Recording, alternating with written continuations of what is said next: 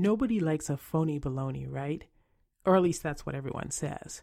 So why is it that online gurus are constantly singing the praises around what you should do to be authentic online? You hear the irony in that, right? Here's what you should do to be authentic online. Everyone wants to say what you should do to be authentic at the same time that they say you should make videos, or you should send an email, or you should do a podcast, or you should do a dance on TikTok. So if you're an aspiring entrepreneur and you want to start a business and you know you have to attract an audience, but you hate all of the so-called authentic things that everyone says you're supposed to be doing, what do? How in the world do you get online and get something going? Welcome to the Ready Entrepreneur Podcast.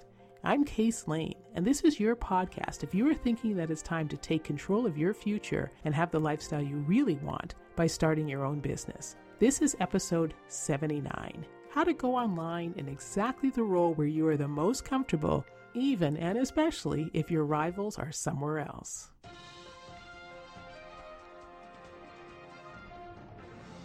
When I was working back in Hollywood, one of my colleagues once told me about this incredible idea one of the senior executives had that would change the industry. Now, I knew my colleague was kind of a suck-up, so he would praise any senior executive who he thought would help his career. So that, I had to sort of take it with a grain of salt. I'm sure you know who those people are, and you've probably met them in the corporate world or even just in regular day-to-day life. But actually, the executive he was talking about was somebody I actually liked, a smart, decent type, not one of the evil ones you had to tolerate. So I was prepared to believe that the idea could be great. It could be awesome. What is it, I asked? And the answer, not so much the answer, but my reaction taught me quite a lesson, not just about who I was in the workplace, but also about who I wanted to be. You see, up until that point, I guess I'd been kind of sucking up too, but not in the good sort of Dale Carnegie, how to win friends and influence people calculated way, which is preferred because that's the way you play the game to get along. I was more in the just sort of figure people out and avoid the ones I don't like and sort of thing, and, play along to get along and avoid those you don't think are worth your time. So I rarely push back on totally stupid ideas because I figured out they're not going anywhere anyway, and why am I wasting my breath? Because, people just like to go on and on and on about their opinions. So at a certain point, you're just like, why am I wasting my breath and talking with them? But this time I reacted. Why? Because I felt like I really understood the subject. And I had this really strong opinion about it. And I thought my colleague and this executive were absolutely dead wrong that the idea would work or be any good.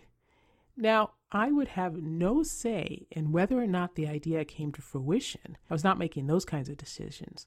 But at least I felt I had to make it clear to my colleague that I absolutely disagreed with his position. And surprisingly, I think in hindsight, he agreed with me anyway, too, right? So normally he would have defended his suck-up position with the executive, but he kind of looked reflective and did not argue with me. So I was pleasantly surprised. And it made me more aware that it was time to move on from corporate America because I just didn't like the way things were going and I wanted to make my way in entrepreneurship. So, I realized the defense of your own approach and your gut reaction, I guess, is even more pronounced online. When you see people online in your target industry and they're acting all the same to you, they're all being cutesy or dancing or giving shout outs or swearing or hollering or whatever it is, and you think, I can never behave that way. I just don't feel it like that's the way that I can win over people in my potential, community, my potential customers. Then you don't have to. That's the key, right? Obviously, there's a lot of people who just flat out imitate successful people because they think that's the way they should, gain their own success. But that approach rarely works. If there's already a successful person being the original version of whoever that is, then why be a fake version? But often a new entrepreneur doesn't even really know any other way to behave because you think, well, that's what I see everybody doing, so that's what I've got to do. And you even don't want to do that, but you're thinking that's the way it's done. That's what the industry's all about. But that's really not the way it works.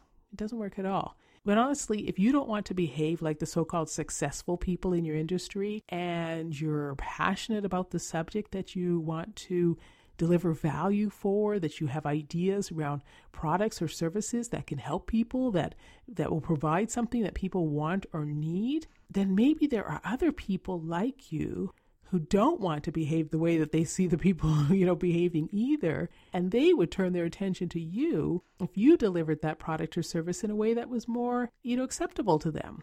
So while it's true that there are obviously some, I'd say like grounded activities you should do to ensure you are seen by your community and communicating your message effectively, because you're not going to get anywhere. First of all, if nobody sees you, you're not getting anywhere, right? If you don't do something to promote your product, service, or message, it's going to be lost. And then if you do something, but it's a poor communication strategy, it's going to be lost. So you could approach those activities, the important foundational activities, in a way that makes you comfortable. Now, let's take a look at the online business landscape operating in different ways. And really what it comes down to is the writing, the speaking, the online video presentations, video on screen, and the instructors, who could be any of those, and the managers of stores. I think those are the big groups. But you might see other places online that you want to operate. So I'm just going to say that those are the big ones that come to mind. So if you see a successful person in your industry that you're targeting who's a blogger, but you hate writing, well, you could either do something else or outsource the writing to someone else. So the first thing to decide is, if you want to produce your own content directly, then you pick, obviously, the thing where you're going to be able to make it directly. But you also look at outsourcing, because you can produce the content in the sense that you can come up with the idea, but you don't have to do the word-by-word writing if you can come up with enough substance that you turn the writing over to someone else. Now, you have to be careful about that. Don't sort of put your name on somebody else's writing. But if it's a matter of maybe refined editing, taking your words and putting them in a way that makes it easier to read, that's something different. Or you could even take your words and you put a bunch of bullet points together. You could have a blog that's all bullet points. Why not? Why not? If the content's good, if it's valuable information. Because remember, you're dealing with a marketplace that's the entire world, like 7 or 8 billion people, right? So there's bound to be a community that would like to receive information in a format that is either not currently presented or it's presented in a way that they don't like. So it doesn't even matter if it's presented, like if somebody's a podcaster, but you don't like the way that they do their podcast, then there's an opportunity there, because there may be other people out there who also don't like it. So that's what you're looking for. You can go ahead and pick whichever form works for you. Look how every book now comes out in digital, print, and audio form. And maybe they even make a movie or a show. People want the same story in the format they prefer. So you can deliver your product or the service offering, in exactly the platform that you prefer. You just have to decide where you add value and how you want to contribute based on your expertise and skills. And the same applies to how you look at your industry, whatever industry you've decided to work in. If you want to be, if you want the more sober approach, if you think it's a rah-rah industry and you want the sober approach, then test your niche. Test it out. Present yourself and present your content and see what kind of response you get. You might be pleasantly surprised. Take, for example, the NFL. So you think, okay, it's a bunch of beer drinking, screaming, face painting community of football fans. But that's not the only people who are into football games. There are many other dimensions to the game, including statistics and analysis. So there's a fan base around data analytics. Maybe that's professors, college students, statisticians who discuss the probabilities of certain plays and the moves and the scores in every scenario. And sure, they're football fans, but they love data. So what's the business? Well, the business is data tables, it's analysis apps, it's fantasy football instruction manuals, courses on how to understand the game, blogs and podcasts, affiliates for clothes and gear and food. Now, don't cross any lines that Vegas might respond to, but you get the idea, right? Could be a lot of fun if you're a number cruncher. You can approach your interests from any platform you choose and find your community wherever they may be hanging out. You can write or talk or film or teach, and you can still dance or holler too if that's what you're into. Practically everyone is on the internet, and everyone is looking for their preferred approach to education, information, and entertainment. There's really no competition in the sense that all fields are open because people are constantly searching for their preferences. And it's not just the product or service per se. It's also the way it's presented. People can be turned off by just the fact that it's just not set up in a way that they like. Like you take Peloton, they have a gym workout complete with music and the instructor, but you don't have to go to the gym. All right. So that's an approach that suits a lot of people who prefer to work out at home. There were plenty of exercise bikes before Peloton was invented, and there were plenty of exercise bike classes, but not the combined approach for those who are looking for it just like the way that they presented. So when you go online with your business idea, you get to deliver as you see fit. That's really what it comes down to, because then the next step is, you find your community. And if they don't exist or the way that you're presenting is not suiting them, then you're going to have to adjust. You'll have to pivot.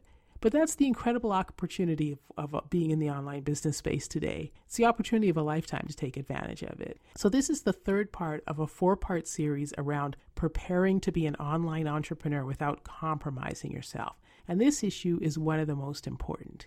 You select the platform that suits your preference, whether that be a blog or a podcast or a manager, whatever it is, and you can outsource whatever tasks you don't like to do. You want to run your business from a position of strength. That allows you to sustain the work by doing what you really want to do and doing it how you want to do it. If you want a deeper dive into this issue and the ones I've been covering in this series, sign up for my webinar. It's called Preparing to be an Online Entrepreneur Without Compromising Yourself. Just head over to success.readyentrepreneur.com/register. So success.readyentrepreneur.com/register. The link is also in the description. What we're working on is your vision for lifestyle freedom through an online business, but without the fear and the embarrassment and the imposter syndrome. And you want to be authentic and deliver value as you see fit. And I'll have the inside secrets for you about how to make progress without the rah-rah noise and the conflicting internet rhetoric and, being on every social media platform and all of that. Taking a shot at developing a business idea and getting online so that you have the opportunity to be in the new economy and to follow your dreams to lifestyle freedom, work where you want, live where you want, manage your own schedule, manage your own time. That's what this is all about. This is what it can do for you to be part of the online business world now. Today, right now, you're living this opportunity to have the life you really want, a life on your terms where you add value that you believe in and that makes you feel like you're contributing to build the world you want to see. Becoming an entrepreneur and being your own boss and having your own business is one of the best ways to take control of your life and to deliver to yourself your own life dream. But you have to get started. So to recap, in this Ready Entrepreneur podcast, episode 79, how to go online in exactly the role where you are most comfortable, even and especially if your rivals are somewhere else. The platform you use in your online business, whether it's blogger, podcaster, e-commerce affiliate, it has to suit you. It has to make you feel comfortable so you can commit for the long term to your plan. Authenticity truly means approaching your chosen niche or industry as it appeals to you. The platforms and the tools you use must suit the message and brand you are promoting, and because you are defining the niche you wish to pursue, you can determine the approach that could be the most successful for you. So stay focused on selecting a platform you believe you can make work.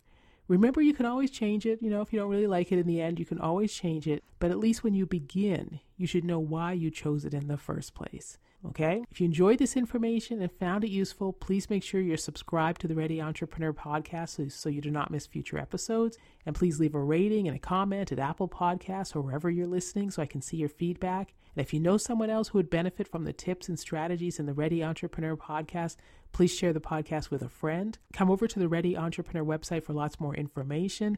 Sign up to join the community so I can keep you up to date with tips and ideas, strategies, and other cool stuff at readyentrepreneur.com. And if you want to reach out, send me an email, contact Case at readyentrepreneur.com.